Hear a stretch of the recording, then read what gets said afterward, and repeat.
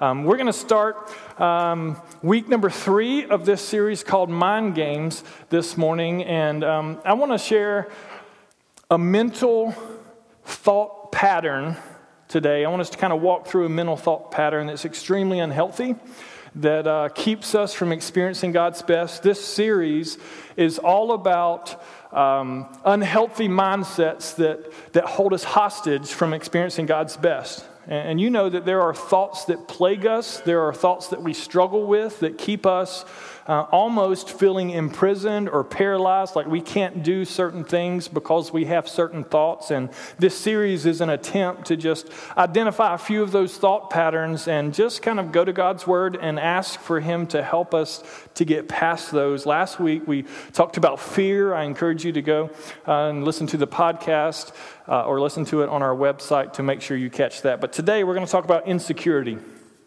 And many of us deal with insecurity. In fact, I would say all of us on some level have thoughts of insecurity that keep us from doing things or keep us from experiencing things that God would have for us. And I want to share a quick story, and then I want to share a quick passage of Scripture, and then we'll kind of get into the meat of today. Let me go to this Scripture first, actually. It's 2 Corinthians chapter number 2. Verse 11, it says this. This is the words of an apostle named Paul who wrote much of the New Testament. In order that Satan, our spiritual enemy, the devil, in order that Satan might not outwit us, for we are not unaware of his schemes. Paul is identifying here that the enemy, our spiritual enemy, tries to play mind games on us. He tries to outwit us. He tries to outthink us. He tries to control our thoughts or cause us to think incorrectly or unhealthy thoughts so that we won't experience things, because he's got a scheme to keep us from seeing God move in our lives. Yesterday, my family had the honor and some friends of celebrating our middle child, our little boy's 3-year-old birthday. He's 3 today, but yesterday we went to Stars and Strikes in Decula and let him play in the arcade, and got him some pizza and some drinks. And some of the kids got to do bumper cars, but you had to be a certain height. And unfortunately, my 3-year-old wasn't tall enough to do the bumper cars. But he really wanted to. And so there is this fence. If you've ever been to Stars and Strikes, there's this fence with a gate outside of the bumper cart rink. And all the kids who were tall enough got to go in, and this would be like Cohen's older brother. And so he got to go in, and Cohen was stuck outside of the fence. Now, this is his birthday party. This is his day. We've told him today's all about you. And he wasn't tall enough. They didn't let him get on the bumper cars, and so they turned him on, and the kids were laughing and screaming and driving, and he was stuck out here, and he was just brokenhearted. And I hated to see it. I was almost that dad that was like, let me talk to a manager. We got to make an exception. Like, this is my kid's birthday party, but I didn't want to go there. So it's all said and done, and we're moving from here to the laser tag arena. Okay, and my kids have played laser tag before. They love laser tag. All the kids migrated toward the laser tag area, but not Cohen. Cohen pulled an all-out, lay on the floor, kick, scream, cry. I want in there. I want on a bumper car. I didn't get my turn. And it's kind of loud in there, so I wasn't too embarrassed, but I had to find a way to get my kid up off the ground, and it was either going to be like a physical altercation. I was literally going to pick him up, kicking and screaming and carry him, or I was going to have to play with his mind.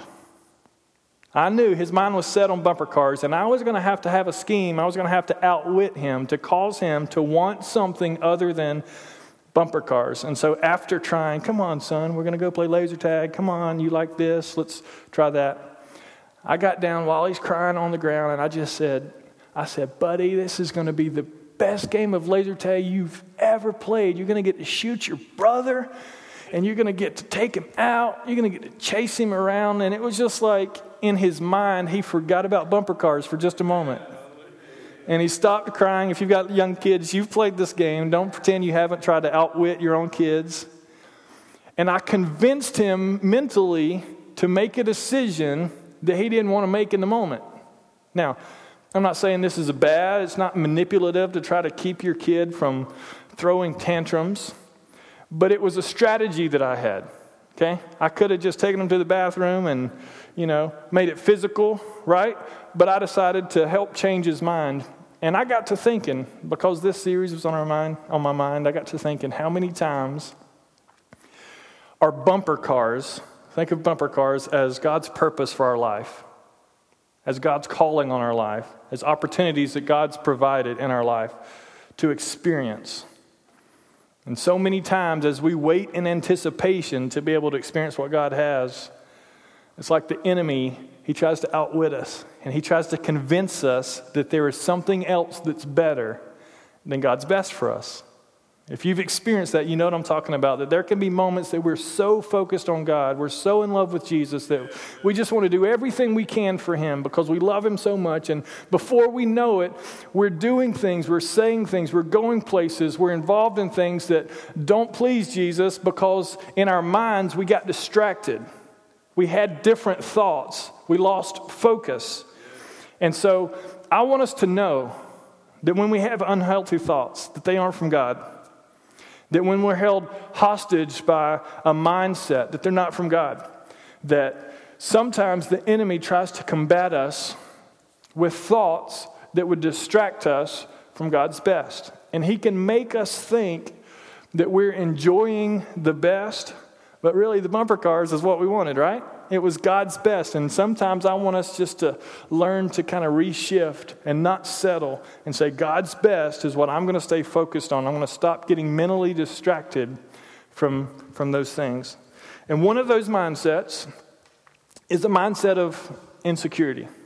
Mindset of insecurity. Now, I want to attempt to illustrate insecurity for you. And I could get myself in a whole load of mess here in the next few moments, but I'm going to attempt this and see what happens. It's Heather Kynes. I want to ask you to come to the stage, please. And I want to also ask my beautiful wife to come to the stage alongside her. Her name's Lindsay. Can I get you ladies to come up on stage? This is going to be good. This is going to be good. Now, just so you know, I have not forewarned them of what's about to come. But, ladies, I have a microphone in my hand, and it's on. Check 1, 2. See, it's on. Now, here's what I'm going to ask. Heather, would you be willing to sing a little bit of Amazing Grace for this wonderful crowd? Do you know Amazing Grace? Amazing Grace, how sweet the sound that saved a wretch like me. I once was lost, but now I'm found. Was blind, but now I see. Can I put you on the spot? Would you do that? Yeah. Are you sure? Are you not going to be mad at me? Let's do it. Amazing grace, how sweet the sound that saved a wretch like me.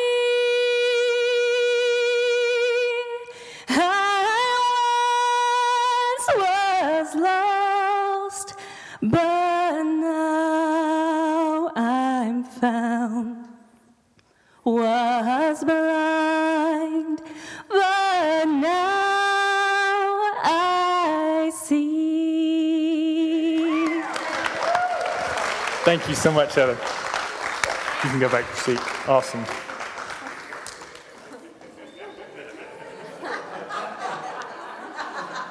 And now my beautiful wife, the one and only Lindsay Crawford. Would you come front and center, please? I'm not singing. Would you please sing us a little rendition of Amazing Grace? No. No. All of these people are waiting for you to sing Amazing Grace. Just I want people to stay at our church. I don't want them to leave. No, seriously, though. No, seriously, no. Just sing a little bit of Amazing Grace. Do I ever sing for you, ever, in my life? No. You're telling me no? No. Okay, well, we're not going to give you a round of applause, but you can go and have a seat. Don't do that. Now, why do you think Heather was willing to sing that song? Because she can sing, right? She's got a great voice. Now, I knew that she could sing. I knew she's got a great voice. That's why I chose her. okay? I did not tell her to practice at home before she came. I just knew that she would be willing to do it because she's got a good voice, right? Yeah. I also knew that my beloved wife does not have a great singing voice.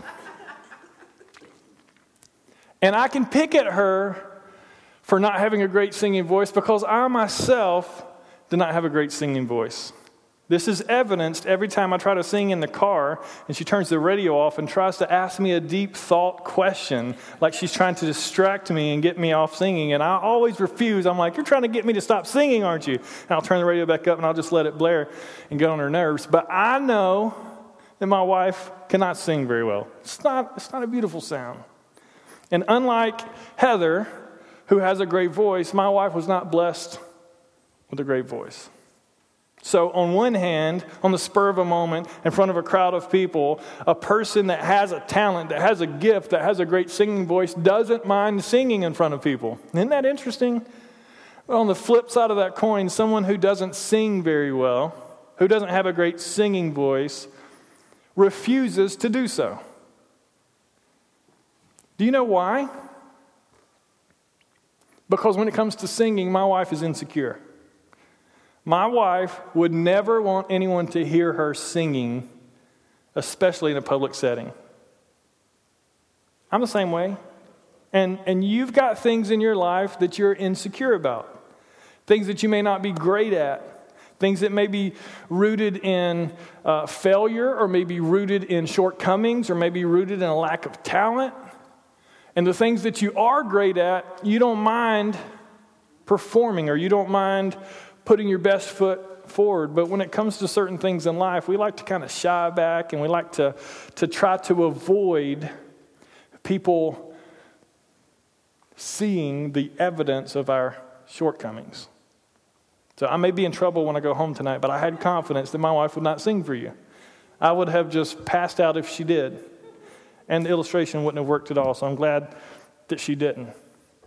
But the truth is, all of us alike, we have insecurities. And from time to time, we have thoughts.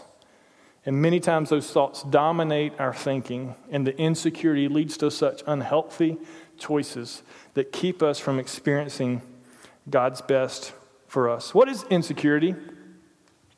Simply put, insecurity it's a lack of confidence or a lack of assurance. It's a lack of confidence or a lack of assurance. It's really self-doubt. That we doubt ourselves. We don't have confidence in ourselves. And so we become insecure in different areas of our life. It's a lack of confidence or it's a feeling of anxiety or uncertainty about oneself. If you ever have anxious thoughts about yourself, uncertain thoughts about yourself, you lack assurance about yourself. You need people to help give you words to convince you sometimes that you're good enough for certain things. Then you deal with insecurity. And we all do. I know that many of us may try to convince people that we're not insecure about things, that we're confident individuals, that we live our lives in such a way that we don't struggle with insecurity. But I want to share with you a scripture that hopefully will give you some clarity about insecurity, but also give you some hope that you're not alone if you deal with insecurities.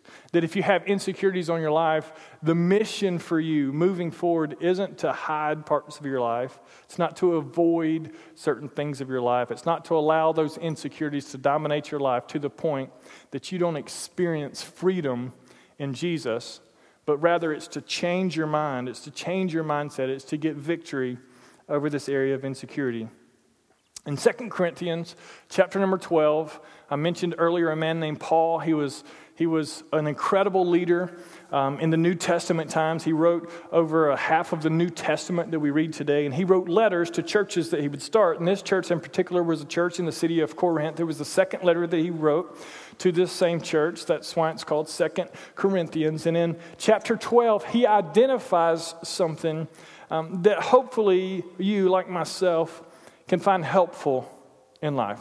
And so I'm going to read this passage, and then I'm going to give you a statement on insecurity. And then we're going to talk about 4 or 5 areas where these insecurities surface. And then we're just going to pray together that God would help us change our minds and get victory in this area. Here's the passage of Scripture that I'm referring to. 2 Corinthians chapter 12, starting in verse number 7. To keep me from becoming conceited because of these surpassingly great revelations, there was given me a thorn in my flesh, a messenger of Satan to torment me. And 3 times I pleaded with the Lord to take it away from me. Because Paul was given such great gifts from God, that God's hand was upon him so much, he's identifying that there was sent upon his life a thorn in his flesh. Many people believe that this would be a physical ailment. Maybe it was, I don't know, maybe he walks with a limp, or maybe he suffered from some physical condition that was a nagging, recurring health problem that he just had to live his life with us. Many of us have these things that we just live with, and he was so uncomfortable with this condition, this thorn in the flesh, that he even refers to it as being sent from Satan to torment him. That he lived his life with this tormenting thorn in the flesh, this condition that caused him great frustration as he went about trying to do all that God called him to do. And he responded to this condition by pleading with God, not once, not twice, but 3 times on 3 separate occasions. He pled with God, please take this away from me. I've seen you do incredible miracles. I've seen you do things that are unexplainable, and I'm begging you, God, remove this from my life, because if you remove this from my life, I will live my life in such freedom that I'll be able to do so much more for you. But for whatever reason, God didn't remove it from his life. God didn't fix his problem. He had to live with this condition, likely for the rest of his life, most scholars believe. Now, some of you may have a condition, something physical or something that you just have to live with, that you beg God to heal you of, and it hasn't happened yet, and you can relate to Paul. The way that he responds after God doesn't remove this thorn in the flesh, I think is key for you and I in dealing with insecurity in our lives. Verse number 9. But he said to me, this is God speaking back to him, my grace is sufficient for you, for my power is made perfect in weakness. And then Paul says, therefore I will boast all the more gladly about my weaknesses, so that Christ's power may rest on me. I'm going to choose to boast about my weaknesses because it's in my weaknesses where God's grace is made known to me. If it weren't for these weaknesses in my life, I wouldn't know the grace of God like I know the grace of God. And so I'm going to choose not to gripe and complain, not to get frustrated, not to quit and give up. I'm going to make a decision to look past the insecurities that come with this. I've often wondered in reading this passage, was this an embarrassing condition that he had to deal with? Did people look at Paul and notice something about him that he was ashamed of? Did he have to live life in such a way that he struggled with thoughts of what people are thinking of him and the opinions of others? I don't know what he went through, but for whatever reason, he pled with God to remove it, and when God didn't, he had to make a decision. And his decision was to boast in the Lord because his grace was made known through this weakness. Verse number 10. That is why, for Christ's sake, I delight in weaknesses, in insults, in hardships, in persecutions, in difficulties. Let me read that again. Paul is saying, I delight, I find pleasure in weaknesses, in insults, in hardships, in persecutions, in difficulties. For when I am weak, then I am strong. For when I am weak, then I am strong.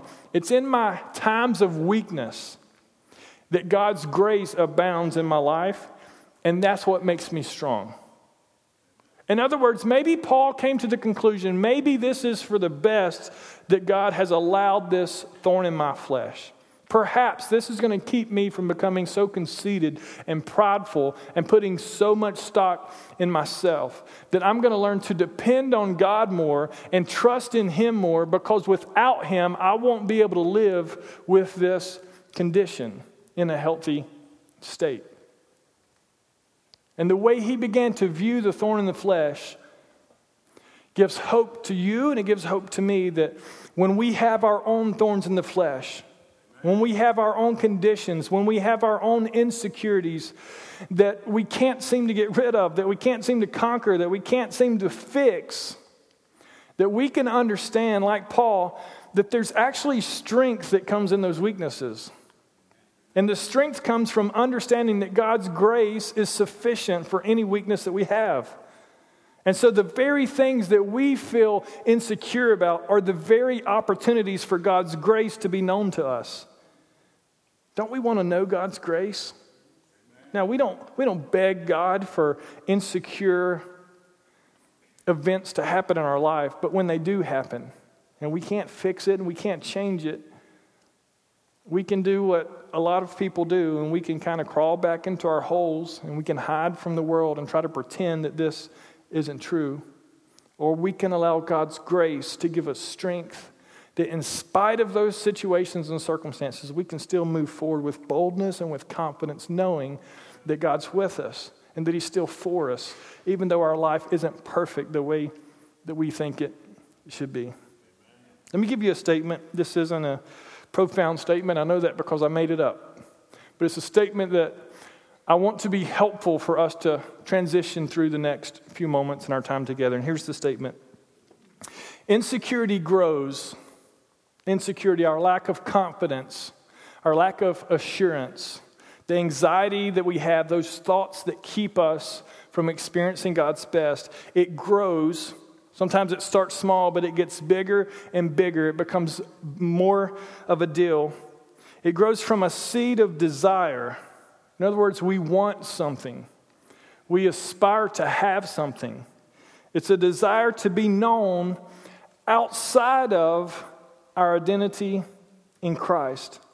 We want to be known differently than we feel our circumstances allow. And the times that we feel most insecure are the times where we want to change things about our life. And typically the things that we want to change about our life aren't things that center us in our identity in Jesus Christ. In other words, we want to fix things so that we can look certain ways or appear certain ways or live certain ways that aren't necessary for us to experience the fullness of Jesus. In other words, it's being outwitted. It's us losing focus on what's more important and aspiring and longing for something to change, desiring something, wanting something deeply to change, but really the thing that we're wanting isn't something that roots us in Jesus Christ. And so I want us to talk about 5 things. We may only get to 4, but I want us to talk about 5 things that I believe are soils that this insecurity is planted in. It's a seed that grows out of, I'm going to give you 5 different soils. That if we allow these desires for change to be different, for these desires to be planted in these soils, they'll grow into insecurities that can sometimes be irreparable, that we can't overcome, that will paralyze us to such a degree that we can't experience any joy or peace in life. And here's the first soil that I think insecurity is planted in, and it's the soil of our past failures. It's the soil of our past failures. That, like me, you've got a history, and it's not all good. And there may be some choices or some decisions that people have defined you by, or you have allowed yourself to be defined by, or that you simply want to push away and pretend that they never happened. But they did. And sometimes you can't get them to go away. And we carry those past failures, those mistakes, those bad decisions with us throughout life. And we live in such a way that we don't have a confidence or an assurance in ourselves because people know about our past. There are things about my past that people know, and And it just keeps me from living with joy and fear because it haunts me. It's like I carry this baggage with me through life, this baggage of past failures. Now, I'm going to share some things with you this morning. This isn't pity party. Don't come to me afterwards and say, oh, you're the greatest pastor ever. You know, we love you so much. You shouldn't have those thoughts. But I'm just going to be a little transparent with you this morning because I want you to understand something. I want you to understand something. When you see a pastor, a preacher on a stage, there are some people that think that pastors and preachers are perfect. They got everything figured out. And it's just not true. So I'm going to give you some hope this morning that if you struggle with insecurities, that it's okay and that there's hope for you. I've mentioned in this series that the last 6 months of my life have been the most difficult, mentally challenging months of my life. That I've had thoughts that I've never had before, and I've had mindsets that haven't been healthy. That's really where this series generated. Last August, I had this bright idea, this revelation from God, this vision from God to come to our church and to say, we're going to kick off an initiative and we're going to call it X2, like times 2. And our goal as a church is going to be to double our church in 1 year. So from August till this past May, 1 school year, we're going to double our church. Now, this wasn't rooted in selfishness. This wasn't like my pride and ego trying to be like, I want people to look at me as like, a great pastor. This was simply, I want to reach people with the gospel message of Jesus Christ. I think there's people in this community that need hope, that are hopeless. I think there are people in this community that are just dealing with some things that they can't get past on their own. And I believe that the church is the hope of the world. And so I said, I'm going to kickstart this thing. We can get the church fired up about this. We're going to double the church. It's going to be awesome. And we had 7 specific goals. We're going to double our attendance. We're going to double our income. We're going to double our groups. We're going to double our volunteers. We're going to double it across the board. Our church is going to be so much more healthy year from now. Do you remember when I said this? Just imagine what church will look like. If we had double the people, double the resources, double the people serving, do you remember this? Some of you remember this. You were with us. Our church did not double in a year. No, it didn't. And not only did our church not double in the course of a year, but our church shrunk by about 30%. Now, you want to talk about a mental strain. Is you stand up in front of a group of people and you say, I've heard from God, and we're going to kill it over this next year, and God's going to do great things through us. Our church is going to double. And then not only do you not see masses of people coming, but you see people, because of some unfortunate events and this and that, people leave your church, and you try not to take it personal, but let me just tell you, I've had many sleepless nights. God, do I even know your voice anymore? I mean, I'm sure that you put that in my heart. Why in the world would I be so naive to stand up in front of people and put such an audacious goal out and then have to live with the consequences of not only not meeting the goal, but having an inverse effect? We've all got failures, right? We're not all perfect. We don't all accomplish all of our goals. We don't all get to see everything that we want to see happen.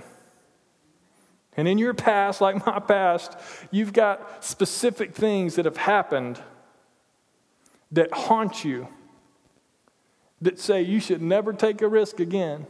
You should never stand up in front of a group of people and be so audacious again. You should never repeat that. And it makes you just want to kind of crawl back into a corner and just say, I don't even have what it takes to be good on my word to my own church.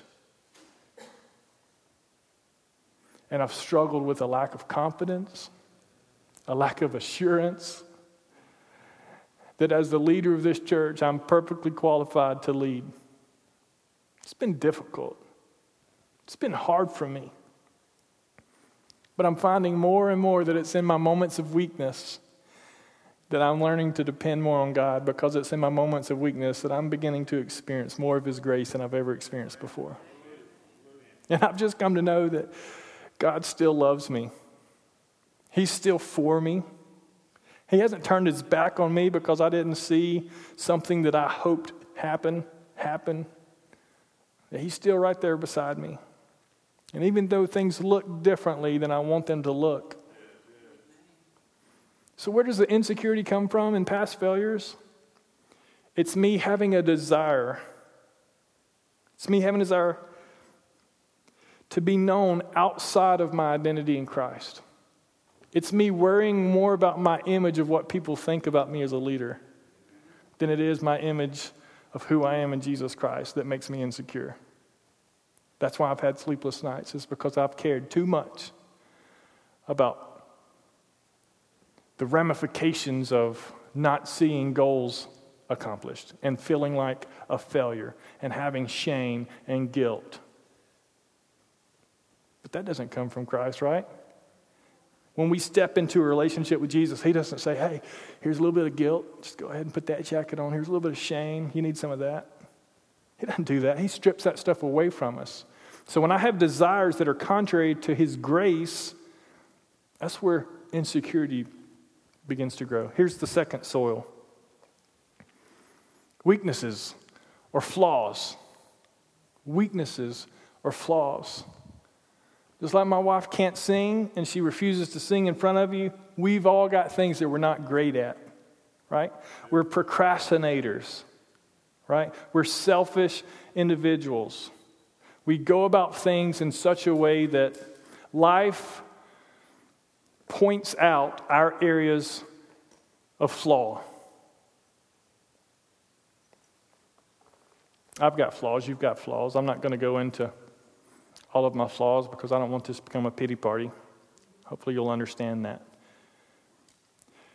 But when I allow my weaknesses and my flaws, like Paul's thorn in the flesh, to dominate my thinking in such a way that I can only imagine peace and joy in life if this weren't the case, if I didn't have this weakness, if I didn't have this flaw, that's where my desire for an identity outside of Christ breeds insecurity.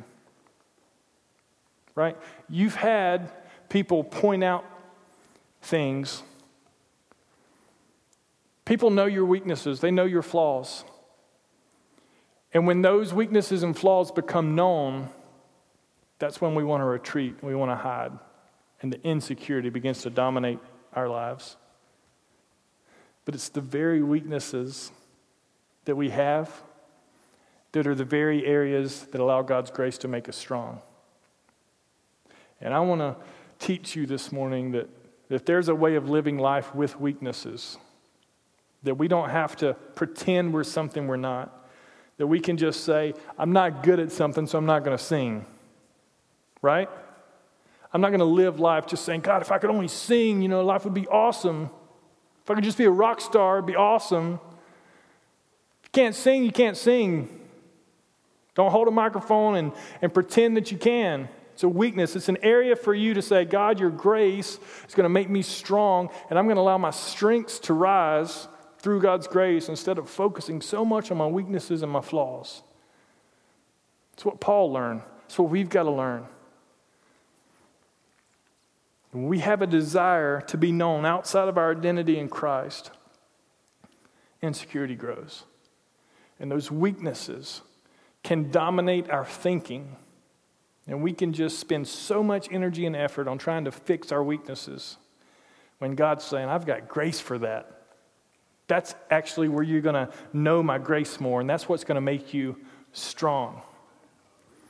The third area is others' opinions. Others' opinions is a soil that insecurity can be planted in.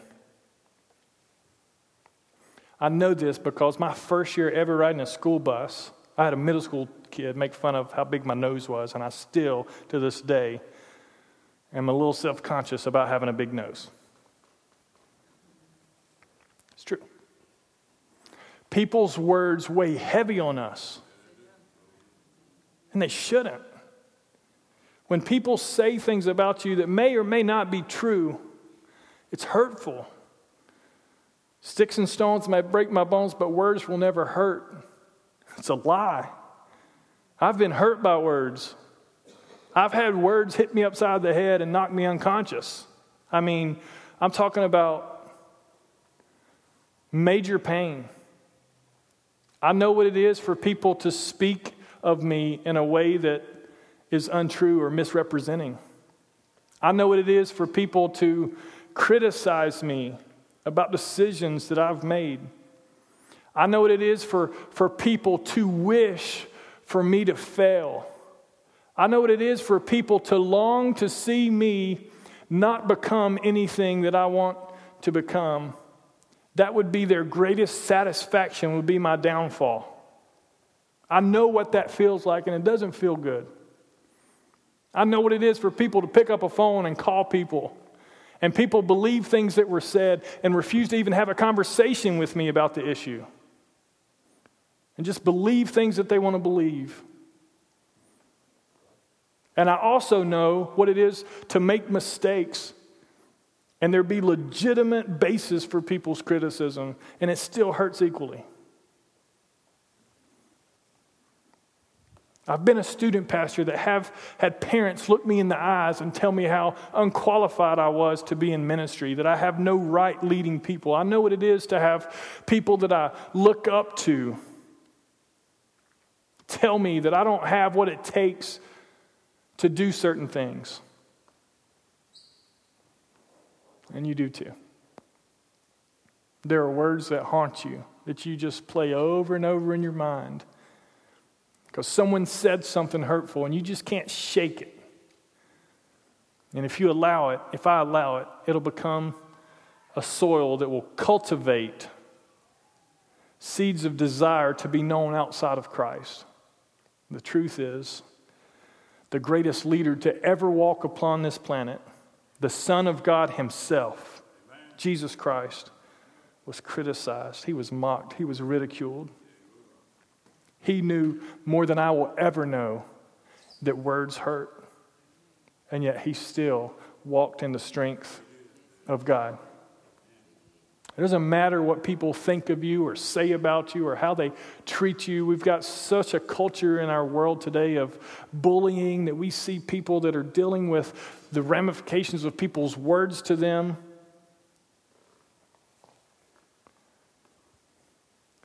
In Christ, we have everything we need to have peace and joy in this life. And when we live in such a way that we just want people to like us, we just want people to say good things about us, we want to stop people from saying bad things about us, we want to change everything just to make people happy. If we live like that, we'll live miserable lives, void of God's grace and his peace, because we're elevating the opinions of others over the opinion of God.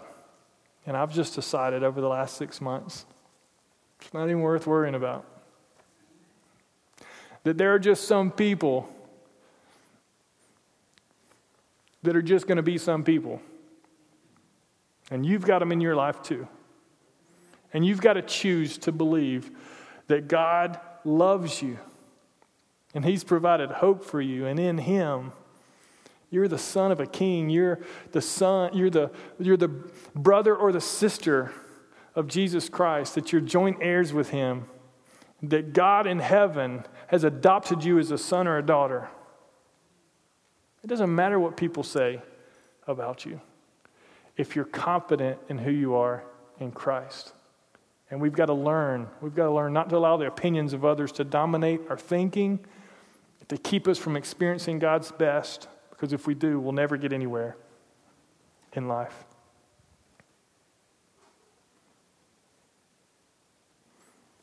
Comparison to others. Comparison to others is a soil that insecurity can be planted in and grow out of. You ever looked at someone in your same profession and just said, man, they've got it all together. Look how successful they are. Look what great things they're doing. And me, well, not so much. Not so much. If we allow ourselves to be compared to others, we'll live life in a trap that it'll dominate your thinking. It'll make you insecure. It'll strip away any confidence that you have in who you are. Because there's always someone that's better than you, worldly speaking. Right? There can only be one greatest of all in any category. Right? There's only one greatest of all basketball player in the history of the world. There's opinions on who that is. But there's got to be one that's the greatest. And everyone else may aspire to be the greatest. But if you're not that one individual, then someone is better than you. There is one greatest businessman. There's one greatest person in your field. There's going to be that individual that you look at, and you always need to know that no matter how great you think you are, there's always someone better. And if you're going to compare yourselves to others, you're always going to have room for improvement. It's not a bad way to look at life, but it can also be extremely unhealthy. But because when we feel like failures because we're not the greatest, it breeds insecurity. When we just want to be known for doing something great, when we just want to be known for our accomplishments, when we just want to be known, we want to be identified by our successes, by being better than others, by having successes that outweigh the successes of others, that our accolades are more numerous than our colleagues. It's a desire to be known outside of Christ. Because Paul says, I'll boast all the more in my weaknesses, because in my weaknesses, he is made strong. See, the person that's rooted in Christ understands the only thing really worth bragging about in life is Jesus. He's the only great thing in all of the world. Everything else is temporary, right? Any trophy that you get, any bonus that you accrue, it's temporary. Yet we allow our minds to be dominated by, man, they're so much better than me. And let me tell you, as a pastor, this is difficult. When you look around at other churches that you feel are more successful than your own, and you look to their leaders and think, what are they doing that I'm not? How can I be more like them? If you're aspiring to be more like someone else, then you can't become who God wants you to be, because there's only one you. So if you're trying to be someone else, then you're going in the wrong direction. And I've just learned. It's been a long 6 months. I've learned a lot. I've just learned that who I am in Christ is enough for me. If I'm never the most successful pastor in my own eyes, then I'm just going to live life as not the most successful pastor in my own eyes. And I'm okay with that. But when I begin to see myself as God sees me, I see someone who has everything given to me to do everything God's called me to do. And it may not look like I want it to look, but I can be confident that God will lead me to doing everything that He's called me to do, or He wouldn't have called me to do it. And the same's true for your life. You don't have to be like someone else. If you constantly live your life looking at other people and thinking, man, I'm not good enough. They're so much better than me in this area. Then you lose the confidence that you have in Christ. And you lose the assurance to live life in peace. And lastly, performance. And I want to make this specific in the area of performance when it comes to our relationship with God. I'm not talking about your performance at work. I'm not talking about your performance as a mother or a father. I'm not talking about your performance as a husband or a wife. I'm talking about your performance as a Christian. See, there's this mindset that says we have to do the right things and be good enough for God to love us. and when we don't do the right things and we don't feel like we're good enough, then we lose the confidence that God loves us. And you need to know this morning that God loves you no matter what. I know this because the scripture says that while we were still sinners, Christ died for us. Why would he give his life for you when you weren't even trying to live for him if he didn't love you? And now that you follow him, you may make mistakes. You may not live the perfect life that you want to live, but it doesn't mean he stops loving you.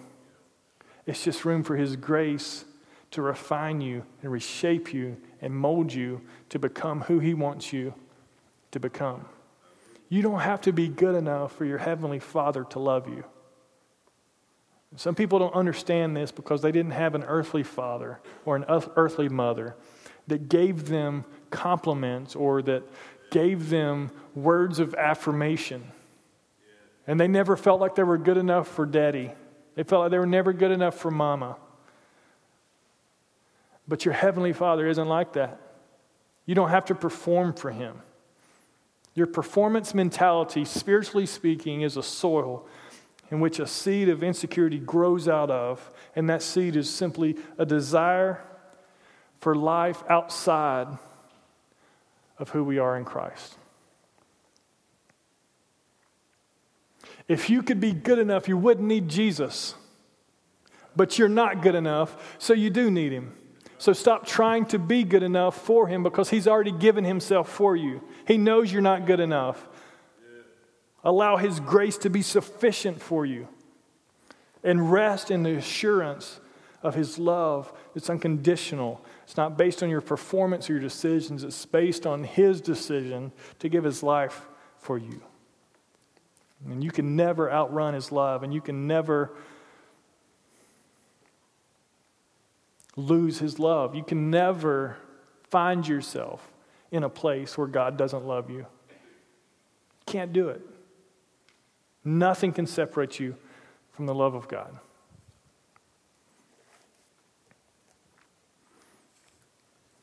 So here's what I want to do. I want to pray for you. I want to pray for us. And I want to read a passage of Scripture from the book of Psalms. I want to read it over you. I'm not going to stop and give you details. I'm not going to give you context. I'm not going to talk about different parts in the Scripture. I just want to read it over you and allow you just to receive this. So here's how I want to end. And this will be difficult for some of us because we may be insecure. But that's the point. If you would say, I've allowed myself to have a seed of desire that has grown into this desire to be known for something outside of Christ. It's dominated my thinking. I haven't felt good enough. My past has haunted me. Others' opinions have just dominated my thinking. I constantly compare myself to others. I think I have to perform great for God. And I've just lost confidence in me. I've just come to a place where I feel like I've been held hostage by thoughts of insecurity.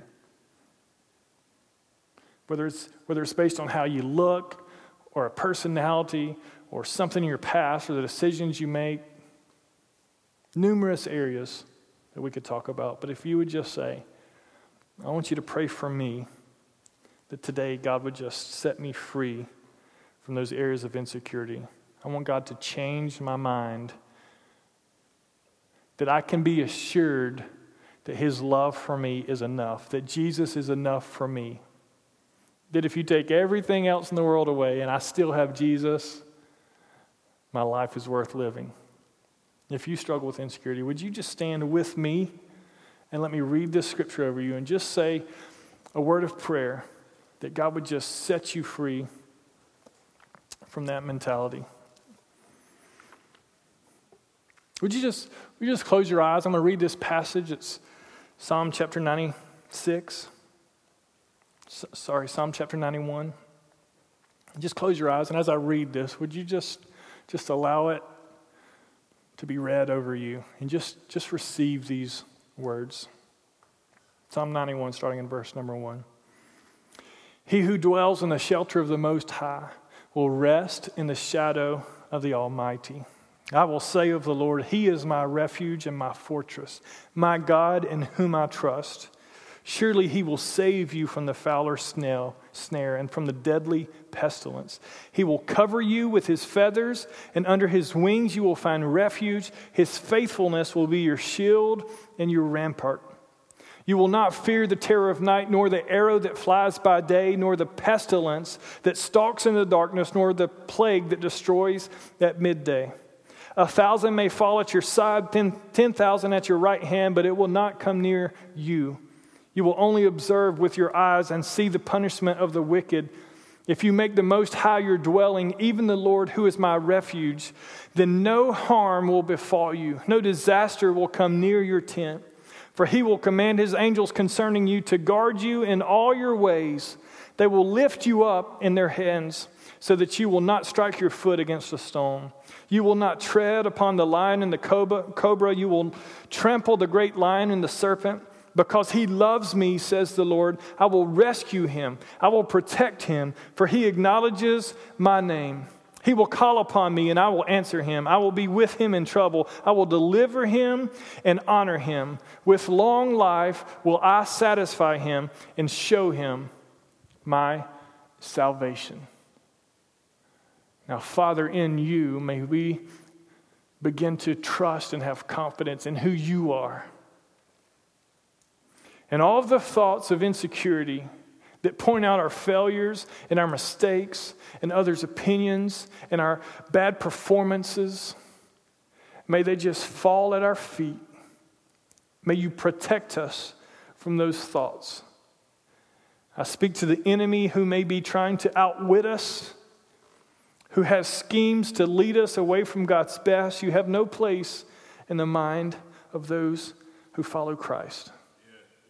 And we will stand victorious in Jesus with a boldness and a confidence to move forward in Him, not because of who we are or what we've done, but because of who He is and what He's done. We are loved by the Almighty. He has given us hope and a future. We have every reason to live our lives with confidence because of what He's done for us. And may the opinions and the thoughts and the disappointments that haunt us be removed forever from our minds. And may we walk in the grace of God, believing that in our weaknesses He is made strong. Let us boast in our shortcomings. Let us boast in our difficulties. Let us boast in those areas that tend to make us insecure, because it's those very areas that teach us that we have to depend on God, that His grace is enough for us. And we will believe, Lord, that if everything in this world is taken from us, if we still have You, we have a reason to live, and we have hope, and we have a future. May You bless Your people. In Jesus' name, I pray.